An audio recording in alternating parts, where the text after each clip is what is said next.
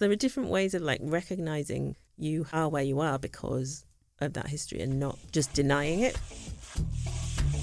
Welcome to Surviving Society with Chantel Lewis and Tisa Regis.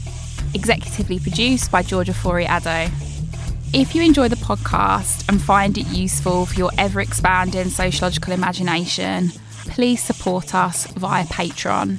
If not, you can always support us by sharing, subscribing, rating and reviewing. This is a trigger warning. This episode at times contains conversations and sensitive material that people may find difficult to listen to. Welcome to another episode of Surviving Society. We are really excited today to be joined by Hannah Jones, who is Associate Professor in Sociology at the University of Warwick. Hannah specialises in racism, belonging and migration control. Notable accolades and contributions include contributor to Go Home, The Politics of Migration Control, Stories of Cosmopolitan Belonging, an edited collection with Emma Jackson, and the book Negotiating Cohesion, Inequality and Change, which won the British Sociological Association's Philip Abrahams Award for Best First Book in Sociology. Hannah is also the author of Violent Ignorance, Confronting Migration Control, which we're going to be talking about today. Hi, Hannah. Hello. And if you'll remember, you should remember, listeners, if you've been with us along the Surviving Society journey, but Hannah has been on the show before.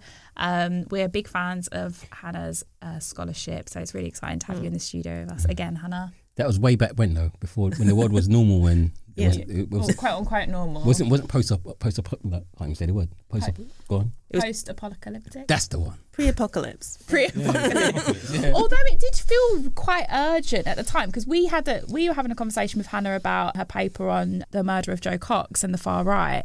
Well, see how that segues into your book there, Hannah. Like, what did we forget? What did we omit? Yeah. But I just think that just before we get started, we'll be giving away a copy of the book, and obviously the links to the book are in the show notes. But this really, really is for anyone interested in history, race and class, migration, philosophy as well. This really, really is such a timely book, and there's a couple of books which I think we'll talk about throughout the show that it really reminds me of, but Hannah's sort of delivering clarity of some really complex kind of archival material, and the formulation of violent ignorance is just so powerful and really answers a lot of questions I feel like we talk about on the show as in terms of thinking about collaborators and how we understand history. Sorry, I'm getting really excited because it's a big book. I think it's sick. I think it speaks of, like, I'll ask you about it later, Hannah. But yeah, I think it speaks of the current moment as well. How certain sides have appropriated this notion of violent ignorance to their benefit. Yeah. So look at that later. Yeah. But Hannah, before we get started, could you explain to the listeners what violent ignorance is? I can try. Okay. Yeah. So I've written a whole book on it. I'm going to read out what I wrote. So I've kind of tried to distill it as a name for the action of turning away from painful knowledge and the further violence that can bring. It's not about ignorance as in stupidity. It's about ignorance as in ignoring difficult fact. One does that all the time, right? To focus on our days. Like, you can't always be thinking about all of the shit things in the world. So, but if you need to ignore violence, that can also create more violence, like violence, like hurting other people, hurting people, hurting ourselves. So the violence of turning away from difficult knowledge, and though that can feel like we're just trying to not focus on people drowning in the Mediterranean or people being incarcerated, if you don't do anything, you're also implicated. So how do we live with that? Obviously, there's not an answer, but I'm trying to work through that in the book. I think, like I said, it's a timely question because people use those answers in that when the pandemic first hit, one of the arguments people say, people die all the time. So why are you focusing on this particular one thing? So it's a thing that people are very conscious of, but no one really speaks about it. As Hannah was sort of giving that definition there, I'm thinking about something we were talking in the pre-chat about violent ignorance in terms of the knowing, but also the unknowing. And what I mean by that is the knowing in that actually, yeah, I do know that what I am doing or what I'm perpetuating is violent ignorance, but actually I put more value on this set of group of people's lives than I do of this set of people. And then the other violent ignorance I was thinking about is that thinking more about like reparations, and like we had April Louise on the other week talking about how like she'd discovered her family home in Wales and how there's these like brothers that are alive that profited from slavery in her family, and like how claiming an understanding of history or your complicity or your family's complicity in a history of violence can bring about like people asking you for money can contribute to like a sort of reparations conversation. And actually like those two things I feel like Hannah deals with throughout the book. Like sometimes people actually just don't give a shit about what's happened, and other times you don't want to say you've done something because actually that might bring you more, like people will ask you for some money or might ask for an acknowledgement that you're not comfortable with, all those sorts of things. Again, Hannah kind of brings up in the book, it depends where you sit, right? If you're a perpetrator or a victim of those things. Right? And I'm also trying to get, it's not that simple as well, right? So I don't know, have you listened to the Radio 4 programme Descendants?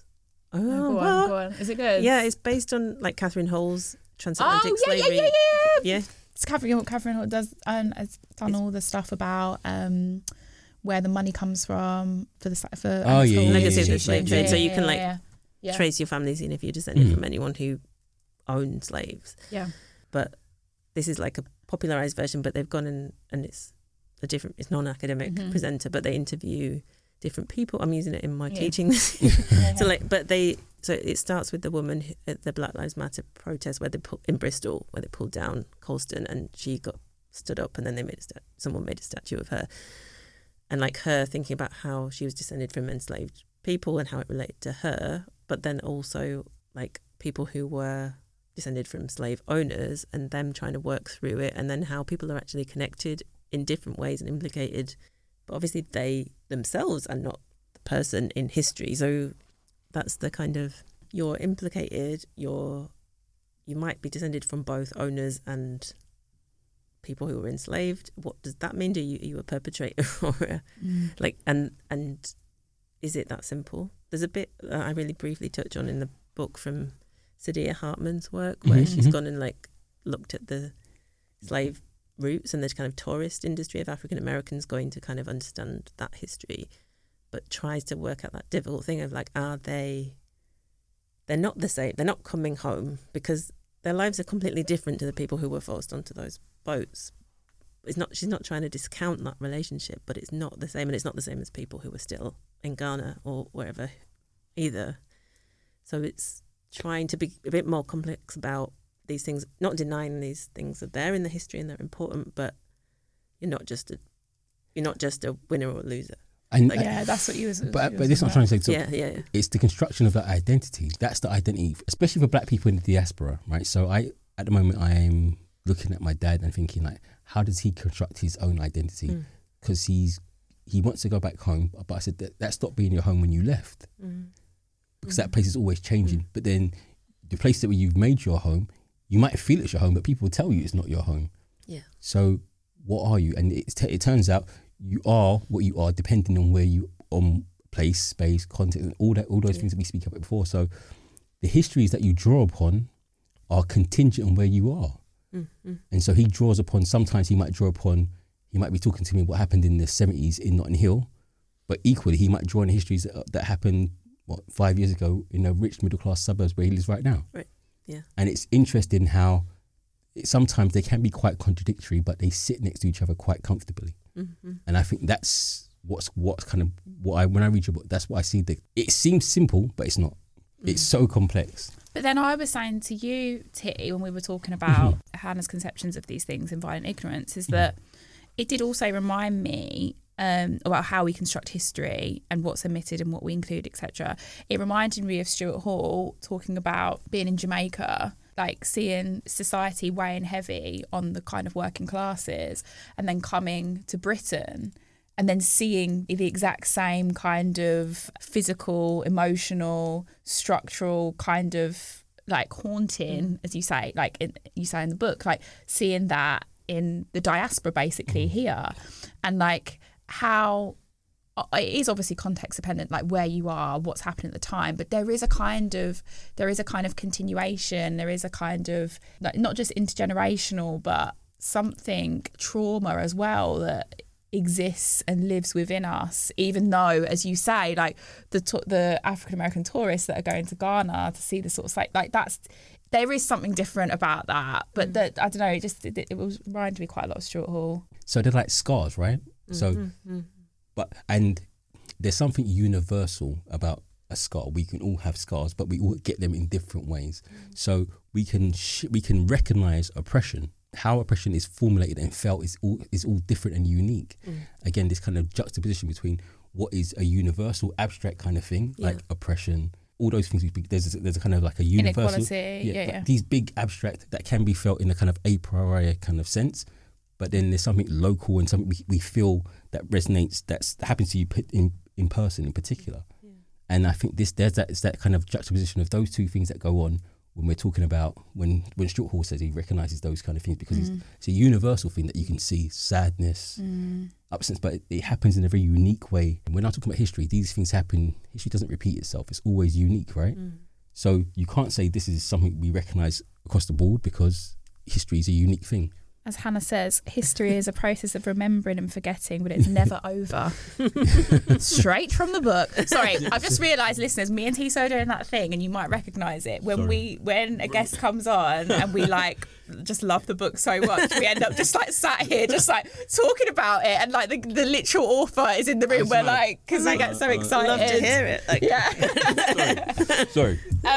But yeah, so I guess we're sort of talking a bit about how history is constructed on a kind of slightly on an individualised level here. I want to talk a bit about chapter 4 in terms of the act of states or the British government removing, omitting and denying sort of histories of genocide, oppression, mass death within the colonies. And we're talking about Operation Legacy here. So Hannah, it'd be good to just introduce that chapter if you could, or introduce what Operation Legacy was and why it's relevant for violent ignorance. Yeah, so this is all, I'm drawing on other people's research in the book. I'm not an expert in those particular areas, but they're things I've used to think through some of these ideas. So Operation Legacy was the name that the British government gave to how they handled the files as they withdrew from former colonies, like over the period of that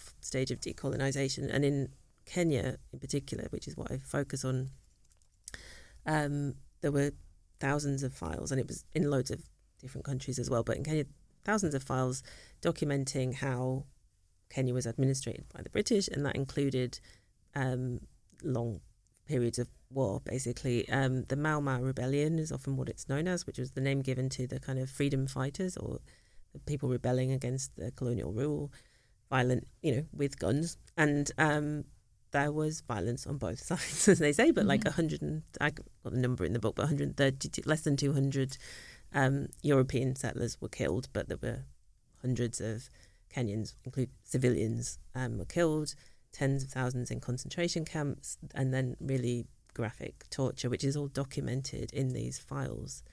And obviously that's violence. And then there was a stage of this which was about ignoring that, in the sense that I talk about kind of erasing that history, in the administration deciding to delete some of the files. So some were completely destroyed, and some were stamped with things like for British eyes only, for European descended British eyes only. So this is like awareness, clearly, that these things were constructed, and why someone would make a record of that we can talk about. Then they were destroyed and that was called Operation Legacy. So it's about leaving the legacy to the new independent government. What would they do if they had these files, and who could be held to account? But they weren't all destroyed. So some of them were taken back to the national records in the UK, but never kind of publicly marked and available. And this all came to light because some of the people who were tortured, when like getting into their 80s, still wanted to. They obviously remembered this happening. There might not have been written records to prove it, but they knew this happened, and were trying to get reparations, acknowledgement, and apologies from the British government, and took various court cases. And eventually, this whole lot of what were called migrated files were found that still existed, and so there was a court case which the British government had to settle in the end. So there's this kind of idea of not just that this violence happened and was documented and seen as not something hidden at the time, but then there was an awareness of trying to hide it and ignore it. So history was there, like in terms of documenting of history, not just in terms of memory, but written down stuff. That's removed, and then it's put back into public knowledge or recognised knowledge. But that was through those survivors being able to kind of leave the courts and different kind of things to make that available and back on the record. So the question is then, why would you get rid of it? What's the purpose of getting rid of it? Well, no, roll back. Why are you documenting it? Yeah, I guess why you document it, but I understand. So as we spoke earlier, it's the idea of it's a bureaucracy, right? So you just have notes and stuff on people. So the question is then, if that's the case, that's how bureaucracies work and have worked, why did you choose to get rid of it? So there's stuff in that is, I'm not done this primary research. Historians that have found documents about saying that it needs to be destroyed, and it's because it's going to be handed over to a new government, which could then hold that against the British, both in terms of reputational damage to what the British Empire was and how the kind of way that history will be written and has been written about the British Empire being a good thing and a civilizing force, but also in terms of, at this point, reparations, which some was paid in the end, some money. But so what I'm trying to talk about in the book, in terms of violent ignorance, is those violences did exist. It's not like they were invented. That was history. And so using Michel Rolfe-Trouillot's idea about silencing from his book Silencing the Past, like there's history in the fact creation, like this stuff happened. It's not like we're saying history is just made up. You can't make up stuff, but loads of stuff happened. Some things are remembered. So that's where, fact stuff that happened, and then records are made. They might be written, they might be people's bodies, they might be a building.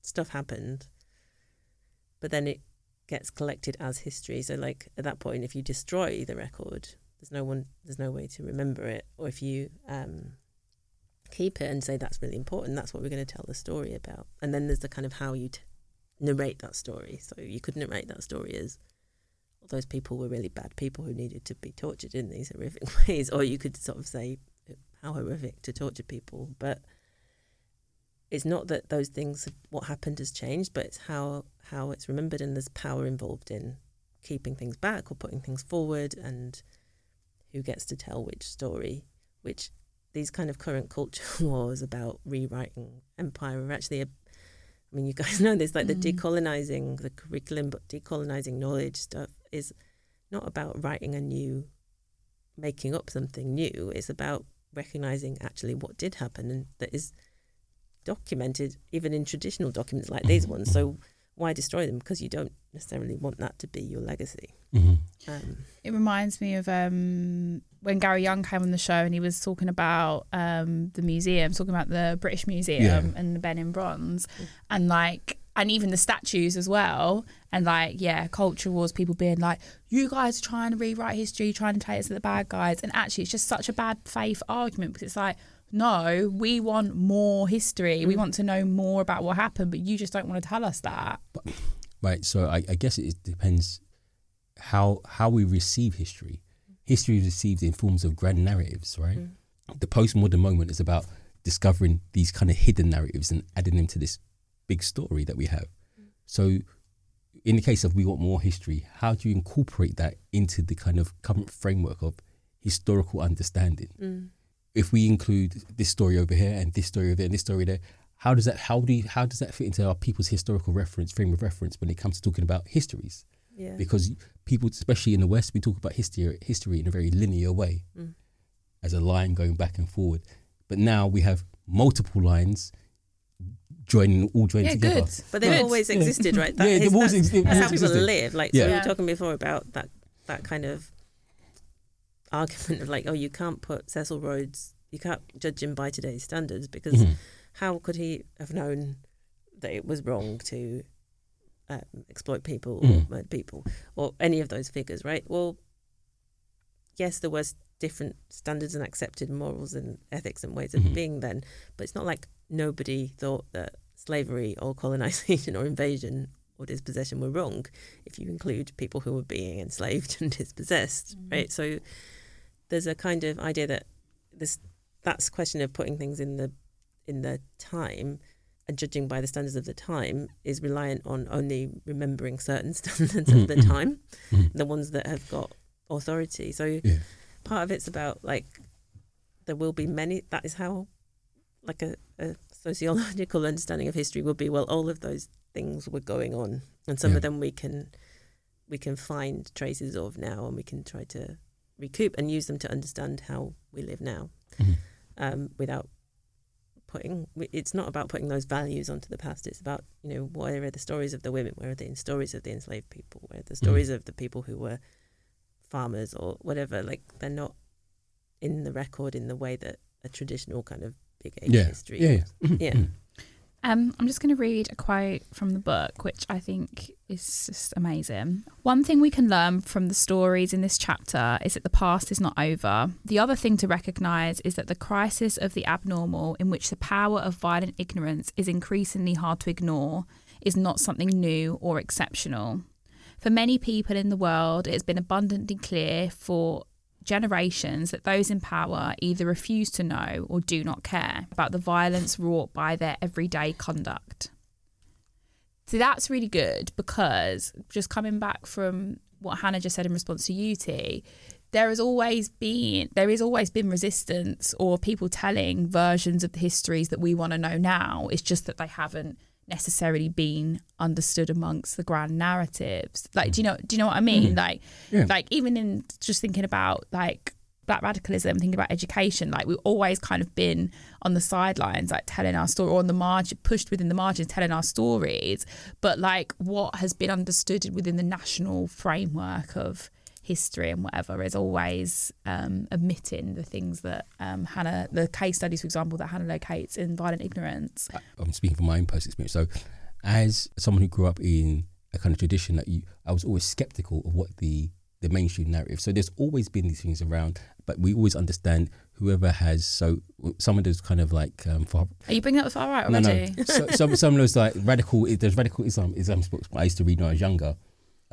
They were saying basically like it's his story, as in history, it's their story, right? Yeah. So you understand that. Oh yeah, let's just remind the listeners. Yeah, T was who? Man was radical. T was radicalised. Me growing up, learning about history, I thought it was all what they said was right. I wasn't that skeptical. Well, I wasn't skeptical. I was like, oh, okay, this is history, and that's what I feel like we are in, even though we're seeing so many attacks from the state and the right and the far right on how knowledge is produced and how history is understood. It's such an exciting time for democratised understandings of like what happened, or the archive and history. And this I was going to say to Hannah, like, so in this current moment, like for example, the Holocaust denial, or trying to revise history to take away. So we've got archives, but we're saying these archives are not factually true anymore. Or the loss of the kind of survivors, because they're dying out now. So people who actually lived through it are dying. So we've lost the kind of historical memory. We've been talking about this recently, like sort of archival and institutional memory. Yeah. Like so when you've got the right that are like coming full force online, in person, saying. So you're taking away these things, and so now you're able to construct a new version of this event that they acknowledge happened. But it's either less than or it's not as bad as it was, as it has been portrayed in the history books, which were, by their account, are now wrong. So you're talking about Holocaust denial? Yeah. Stuff, yeah. Yeah, I mean, that's been around for a long time, right? Yeah. Even just kind of disputing the record, making stuff, all that kind of... Yeah, and that's a problem, right? But that's a kind of sideshow, really. I mean, it needs to, it's recognised that Holocaust denial is crazy, is not acceptable, is not based on any evidence, and is outrageous and is tied to all kinds of hate. And that, although there is this group of people that will continue to do that, it's pretty much in mainstream thought not acceptable. And that's kind of... But yeah, it's interesting to put that alongside these current culture wars, which kind of like the idea of culture wars being that academics, critical thinkers, anyone who's kind of questioning received knowledge are somehow taking over and getting rid of any truth, where actually it's really people working fairly at the margin still in universities or journalism or whatever, doing that kind of work. But it's clearly a threat, because otherwise there wouldn't be this backlash and this kind of argument about whether you can talk about figures from history in particular ways, whether you can look at what Churchill did beyond the Second World War, and kind of no one reputable is trying to say that Churchill didn't lead Britain into during the Second World War and involved defeating Nazi Germany, but that's sitting alongside other stuff to do with how he related to India or to miners in the UK, whatever. That doesn't.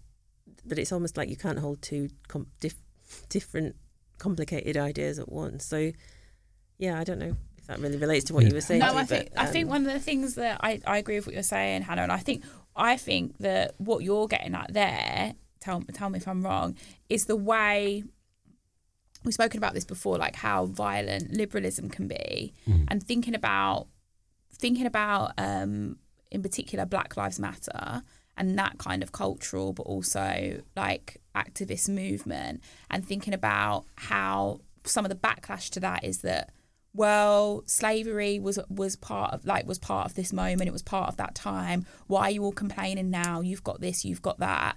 And there is a subsection of probably the alt-right that crosses over with this kind of like Holocaust denial and this systemic anti-blackness as well. Is that kind of what you're referring to? Yeah, I guess it's kind of a kind of cross of both of them. It's like, for example, so we spoke about earlier about the idea we want more history, right? But this seems to be, this is like it's almost, it's the antithesis of what the mainstream is, right? So you can't have a complex view about Churchill. You can't have, or when they look at the Holocaust, they try to downgrade it, try to downplay it. And it's the idea that we're coming from two competing ends. We want more history, and they're saying, well, no, that's too much. That's too much history. And this, or is it that they're trying to like obliterate solidarities and like I guess they are trying to obliterate, like when they look at stuff like that, like when I look at them, when they, for example, talking about Churchill, they want to construct an identity of a hero. Anything that's more complex than that, it kind of denigrates that identity. So therefore you can't have those debates. So this is why they get so kind of caught up in it. So I guess it's also like, who is they? Because there's all these different they. Sorry, we're so bad. We're going right off tangent. We do this. It's a kind of off topic to what you were saying about kind of different kinds of scars and things too. So, and it kind of, that's one of the metaphors that I kind of use. I'll play around with different metaphors around violent ignorance in the book, about how when like ignorance or kind of looking away from difficult subjects is broken through, and when it gets broken through, that's a kind of feels violent, that hurts. And so there are sometimes when you can't look away, like the Grenfell fire, when people were dying in a burning building in the middle of London, it was very hard for anyone to just go, oh well, that's just a house fire, right? And it brought into focus lots of other kinds of injustices in the UK in that moment. And although that's kind of died out of public consciousness from most people, it's a low level thing, there's a scar, so it like kind of breached the skin of people because of how horrific it was, and then it's left some kind of scar. But violent like that ignorance, that kind of need to concentrate on something else or look away, grows back, like the skin comes back, but you've got something there that it's a reminder. It's a reminder. That's powerful. And then can we hold on to those, and also can we like keep those wounds open to feel that connect, like the things that make people feel connected, like when there are certain images that hit home about certain things, is there a way of like holding on to that? So is there something that's like, oh, I see the things that feel personal to me to connect with the things that feel personal to you, even if they're not the same, and can we build solidarity there, or is that too raw? Is that too hard to do? So for example, I guess similar would be like the George Floyd thing, right? His death. But then my question was, why that particular death? Given that this was something that especially in America, we're used to seeing for a long, long time. Yeah. So why that particular death over any others? So why that resonance between that death and same with most disasters, right? Certain disasters stand out more than others, given that disasters happen all the time. And some of them are played, right? So Grenfell is horrific. I can't downplay that. But there's like disasters where roofs fall in on factories in other parts of the world and that don't cut through here in any, or globally, anything like that. So there's something about what's seen as close to the narrative or the viewer or whatever. And some of that is about deservingness, and some of it is just about the image. Like with George Floyd, I think it was partly that it was videoed and visible how stark that was. Like Aylan Kurdi, the boy washed up on the beach. I was literally just going to say to you, Hannah, when you're talking, I was thinking of that, and I have spoken about this before on the show in terms of thinking about. So my white family are from Medway, and like that part of Kent is a particular hotspot for UKIP, some very awful anti-immigrant sentiment. Like it's very much within the, apologies Medway people, but I'm saying it's very much within a lot of the kind of discourse. Like do you know what I mean? Yeah. Like when I got it washed up, there was a kind of an empathy there, a compassion there that seemed to, what was it about that death that kind of people sympathised with or had compassion for or empathised with, that entered the media and people were talking about it, that I witnessed, even amongst people that I wouldn't consider would care. I think we've possibly in the public domain, I don't know if that would receive the same amount of empathy and compassion it did at the time. Then maybe now, I don't know. I feel like it's got so much worse. But even then, it was like, it's not like it was a friendly, all the papers that, and loads of people have done this, like, look at all these front pages about how immigrants are invading, immigrants this and that, all had that picture and were like, look at this poor little boy, we should. And then actually there was this massive refugees welcome move, like there were people willing to say, refugees are welcome, come and stay in my house. And that, so it does feel like it was the image, and there's certain things about that image, and it'd be good to talk about how that relates to George Floyd more actually, but that image was like a little boy alone on the beach. The person who took it said she knew at that moment that was going to touch people, and he looked European, like there's lots of people have written about this, like it looked like someone who white people could identify with, but it's not like there haven't been other pictures of pale-skinned children drowning. It was just something about how that image did cut through, did make that connection with people and pierce them, and including people who had control over front pages and could share it in different ways, that allowed people to feel empathy, where rather than being led to feel fear or hatred or whatever. And the George Floyd video obviously is not the same in those ways, because there's lots of videos of black deaths at the hand of the police in the US, and it was still a black man, but he was obviously lying on the floor with someone standing on his neck, and it was for so long that somehow that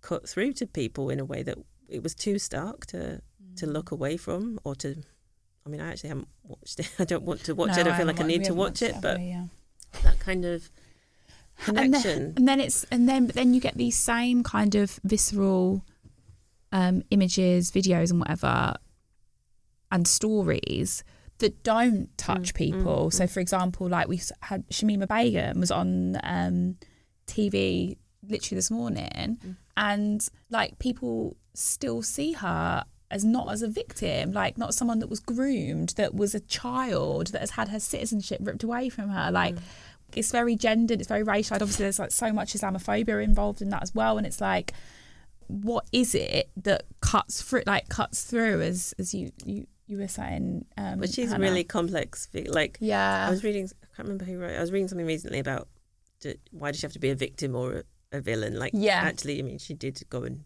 join that, but still, she was a child, and she's had, and what people don't talk about is she's had all these children who died, who had their citizenship removed as well.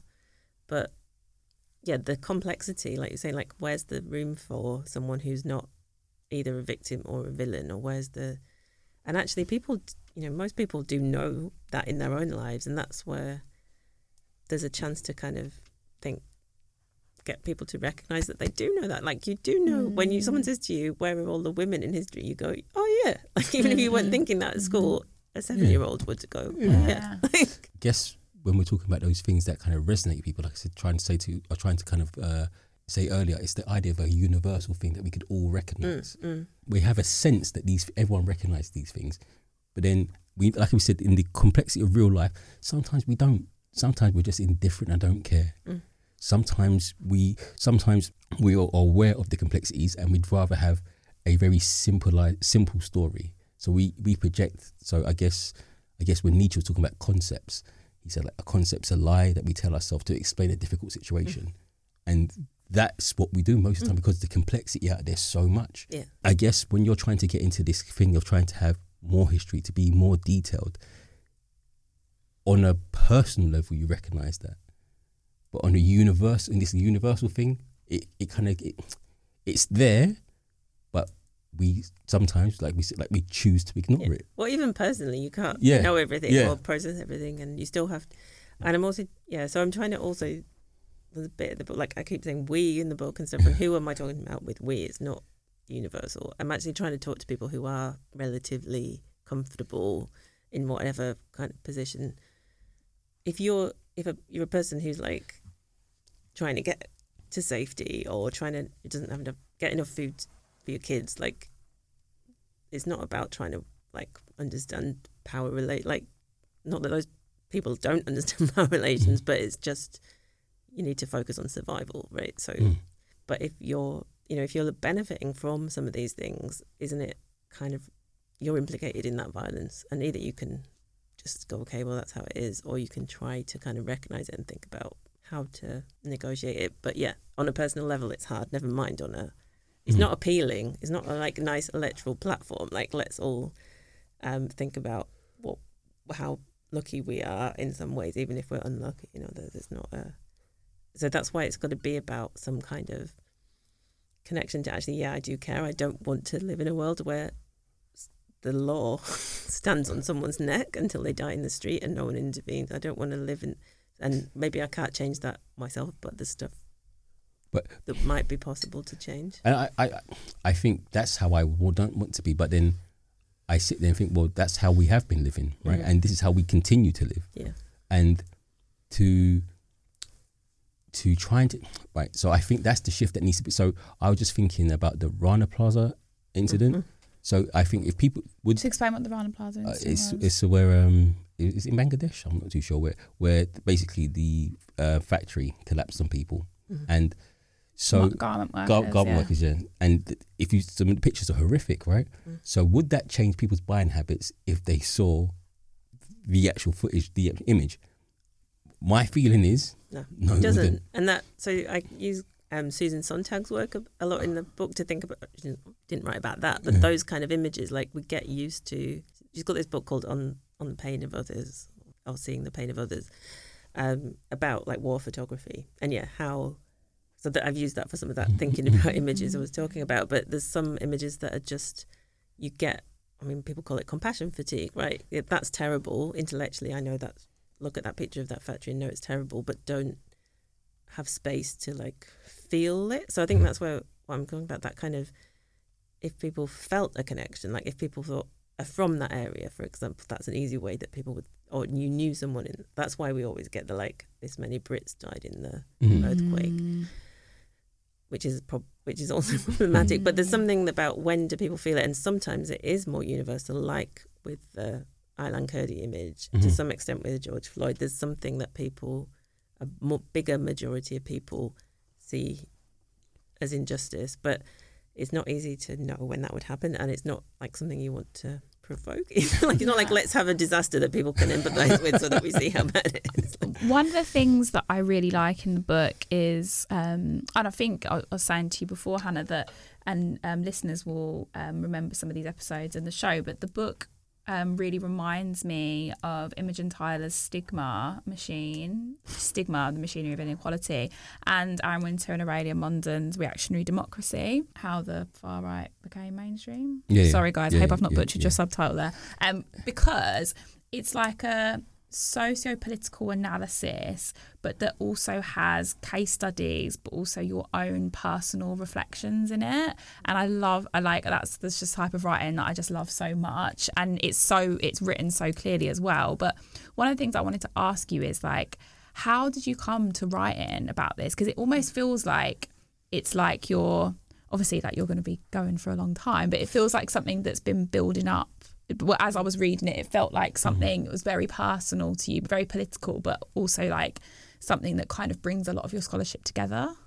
That's exactly how it came around. It's like it wasn't a research project that I went, find out those things. It was various provocations and things that, I said to you before, like I'm like really interested in method, but I'm not quite sure what the method was in it. But I mean, one of the provocations was the murder of Jo Cox, but the response to it, which like you said we talked about before, and I'd written a kind of academic article on, but trying to understand, and that's how the book opens, like trying to understand how that happened, but also how that was a moment where an MP, a member of parliament, was murdered by a far right activist, and it was horrific, and there was an outpour, there was kind of around the world kind of recognition. There's not often political assassinations in the UK, but it was very quickly about a death of a wife and mother, and everyone was sad about it. Everyone was united in sadness about it, but that didn't address it didn't feel like it quite addressed what had happened. Yeah, it was mad. Like you had people in the Tory party and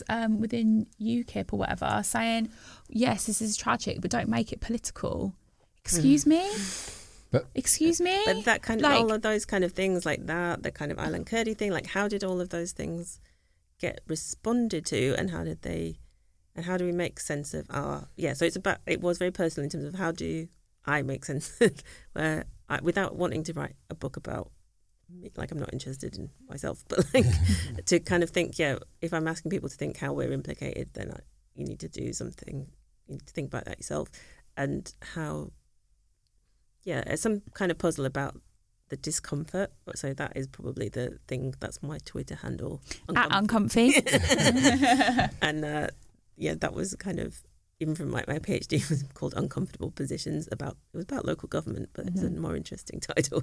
Like about thinking about negotiating within institutions, or not necessarily these baddies and goodies thing. So it's trying to work through that in some of the crises that are visible to us now. And I think it was this kind of, so a way of thinking about it is we put stuff to one side that is too difficult, and what would it mean to recognise that?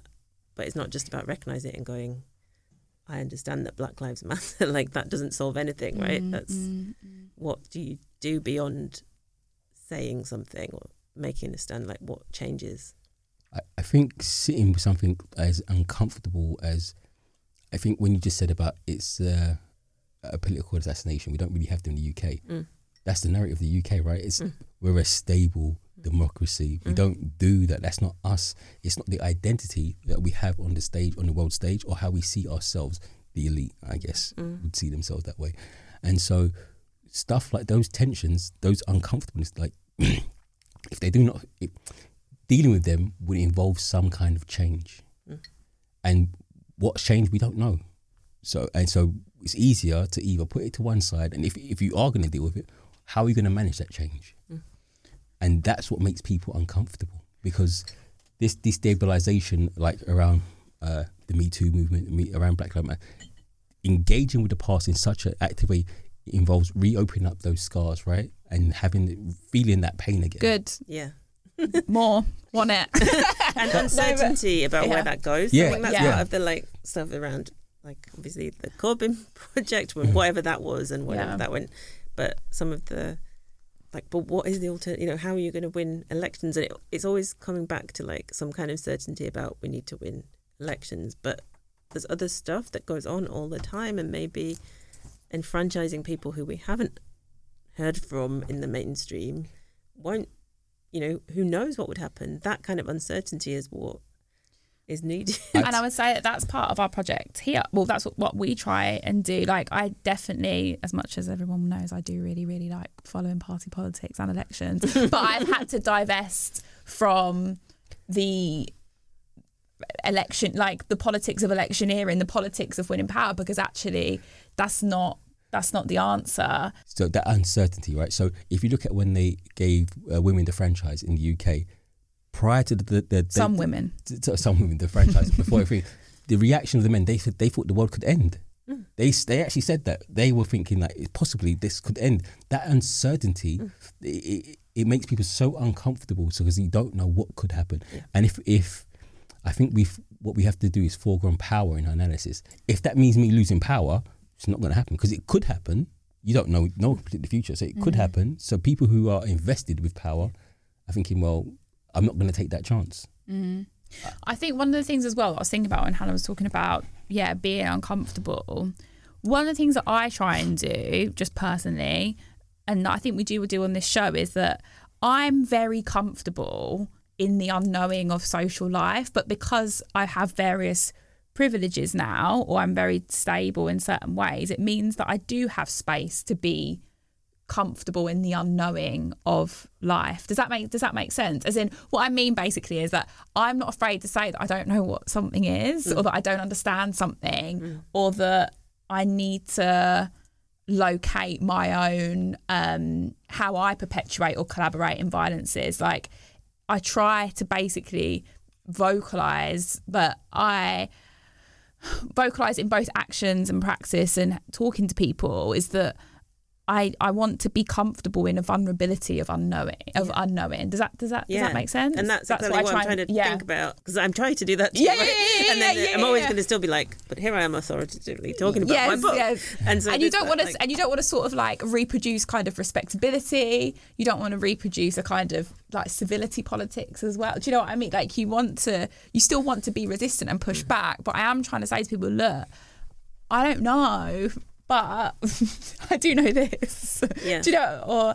Or like, let's be uncomfortable. Given the fact that, for example, people see you as an academic, by your title, you're a knower of knowledge, right? And so if I came to you as a student or someone who wants to know, and you told me you don't know, I'd be like, well, this is a problem, right? Yeah. This is your title is a bit of a. So we need to undo epistemology then. So we're always kind of in between those things. So like, do you know Freire's Pedagogy of the Oppressed? Yes, big up Pedagogy of the Oppressed. Even within that, there's the same tension. Like, he's still the teacher, even though he's saying I'm not the teacher. He's still like, but this is how we should do things. So you kind of have to recognise that that's part of this, right? Is that contradiction? Like, you're still able to say this because you have a job where you're allowed to say this, rather than spending all your time down in mine or something. Like, you're still kind of, one is still in that position, but that's the contradiction. Like, we have to live with that. So there's that kind of uncertainty. And also, it's risky because, like you were saying about being a serious person. Yeah. I don't know if that's sorry guys, I was talking about with that, if people think I'm a serious person again, I will let it go at some point, I promise. But a serious person in the kind of traditional mould would never have any doubts, would be like, well, absolutely, I've read all of those books and I know all the answers to that, and I know I'm right, or I can debate it with you. But rather than going, well, oh, that's interesting, I've not thought about it like that, how about these new ideas? So yeah, it's where you fit into those hierarchies can be changed, but it's also this uncertainty about what could happen. So there's like personal uncertainty in being allowed to not know and to learn, keep learning. But then there's like, what would happen if there were no borders? Or who would be in charge? Like, what if?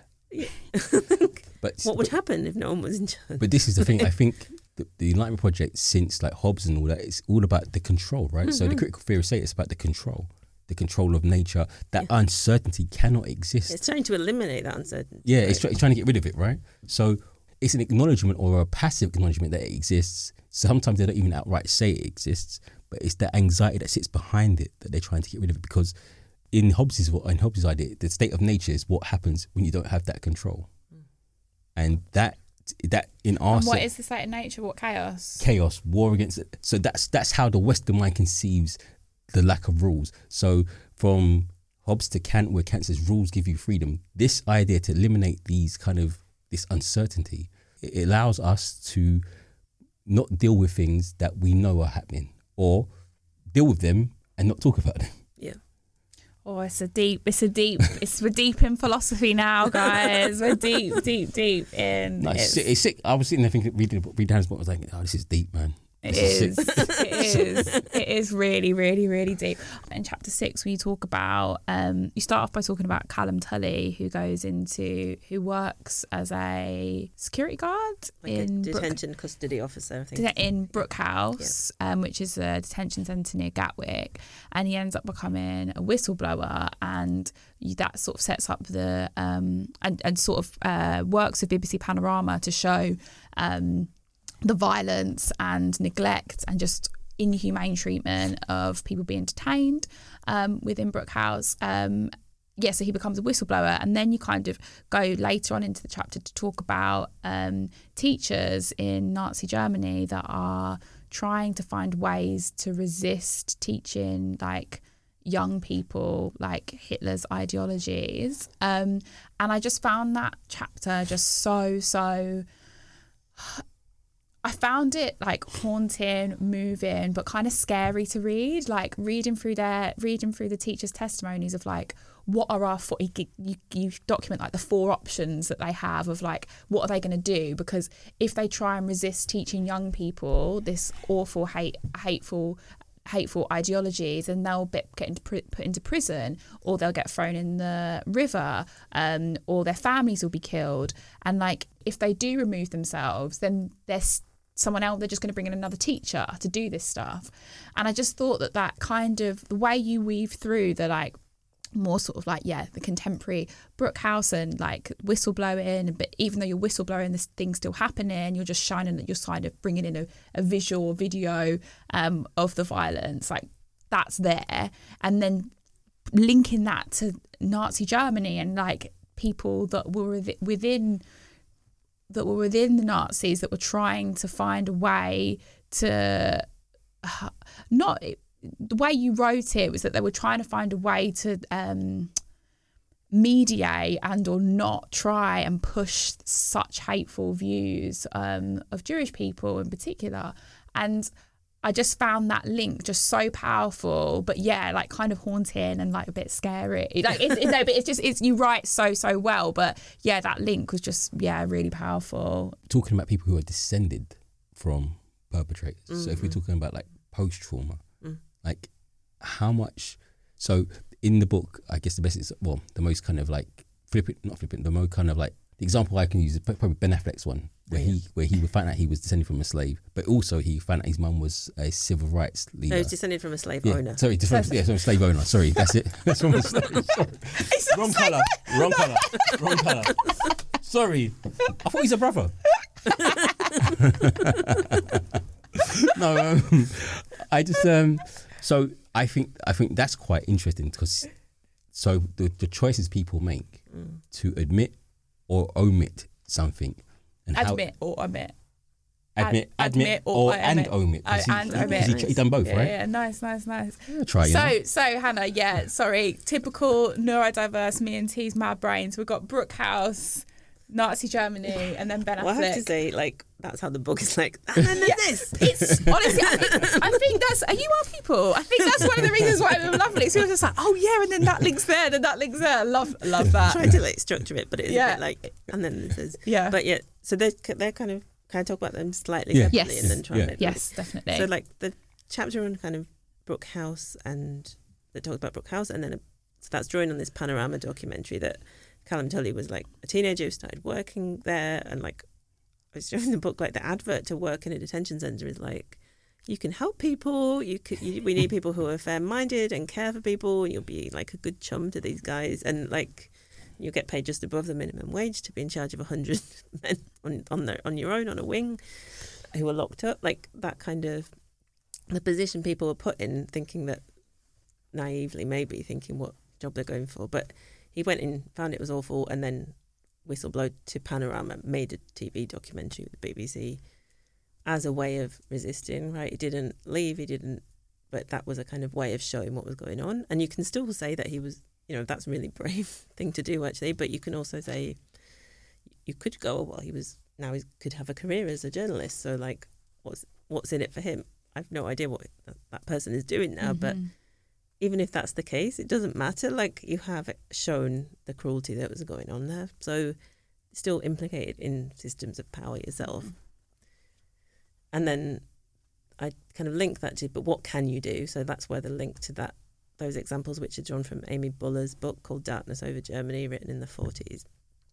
And she spent time in Germany. She was English, spent time in Germany, like before the Second World War, talking to people. And these teachers who were, like, what can I do? And they're kind of, well, obviously there were 5 options really, because they could have just like complied and gone full, like, that's fine, we'll be Nazis. But they were trying to resist. They could leave the country. They could write books about how bad it was and like leave teaching and just feel better for themselves. But like you said, or they can stand up and make a stand and get sacked or killed or imprisoned. But like, the kids will still be being indoctrinated by someone else. So they were kind of saying that might make our consciences feel better. But what these guys chose to do was stay and just make the Nazi lessons boring and try and give critical thinking and other ways of thinking in their other lessons in kind of without being picked up. And they were still under pressure. But that's the kind of, you're still collaborating. What is there that realistically people can do? So it's easy after the fact, or it's easy at the time to say that institution is wrong, leave it, or to say, like, if you stay in it, you're making it worse. And maybe all of those things are true, but people have to live. So I'm trying to kind of say, like, there isn't an answer, but these are some of the ways through that people have found in these situations, and they might still be wrong or right, but it's that complexity. And then I guess that the chapter on kind of families, and I try and talk about how people do this with their identities, like you were saying, T, and that Ben Affleck example was, so as a film star, he was like doing his, not Who Do You Think You Are, but an American version of that. And they found, so it was all about, the episode was all about his mum doing civil rights bus campaigns and stuff. But he also had this great whatever, who owned slaves, and he asked for that not to be included. And then they made the program, and then with the Sony leaks, emails about that came out. Oh my and God, the so, Sony leaks, it was so so it was funny, because of the Sony leaks that people found out, and actually that made him look worse, because he then had this is all public, right? Then he did this statement about, I don't want to be associated with enslavement. I think it's wrong, and that's why I didn't want that to be my story, and I apologise. But actually, there were other people who had similar film stars who had similar life, family trees, and they were Benedict Cumberbatch. Sorry, it's public. There's Cumberbatch. Like, there's a plantation, massive. He is. Sorry, he is. But wealthy, but I think because of slaves. But this was an American. This was one who had gone like, okay, I found out I was wealthy because of slaves, but rather than going, I'm not going to tell that story, was like, not Cumberbatch. Like, I think it's Bill Paxton. Bill Paxton. Bill Paxton for the book.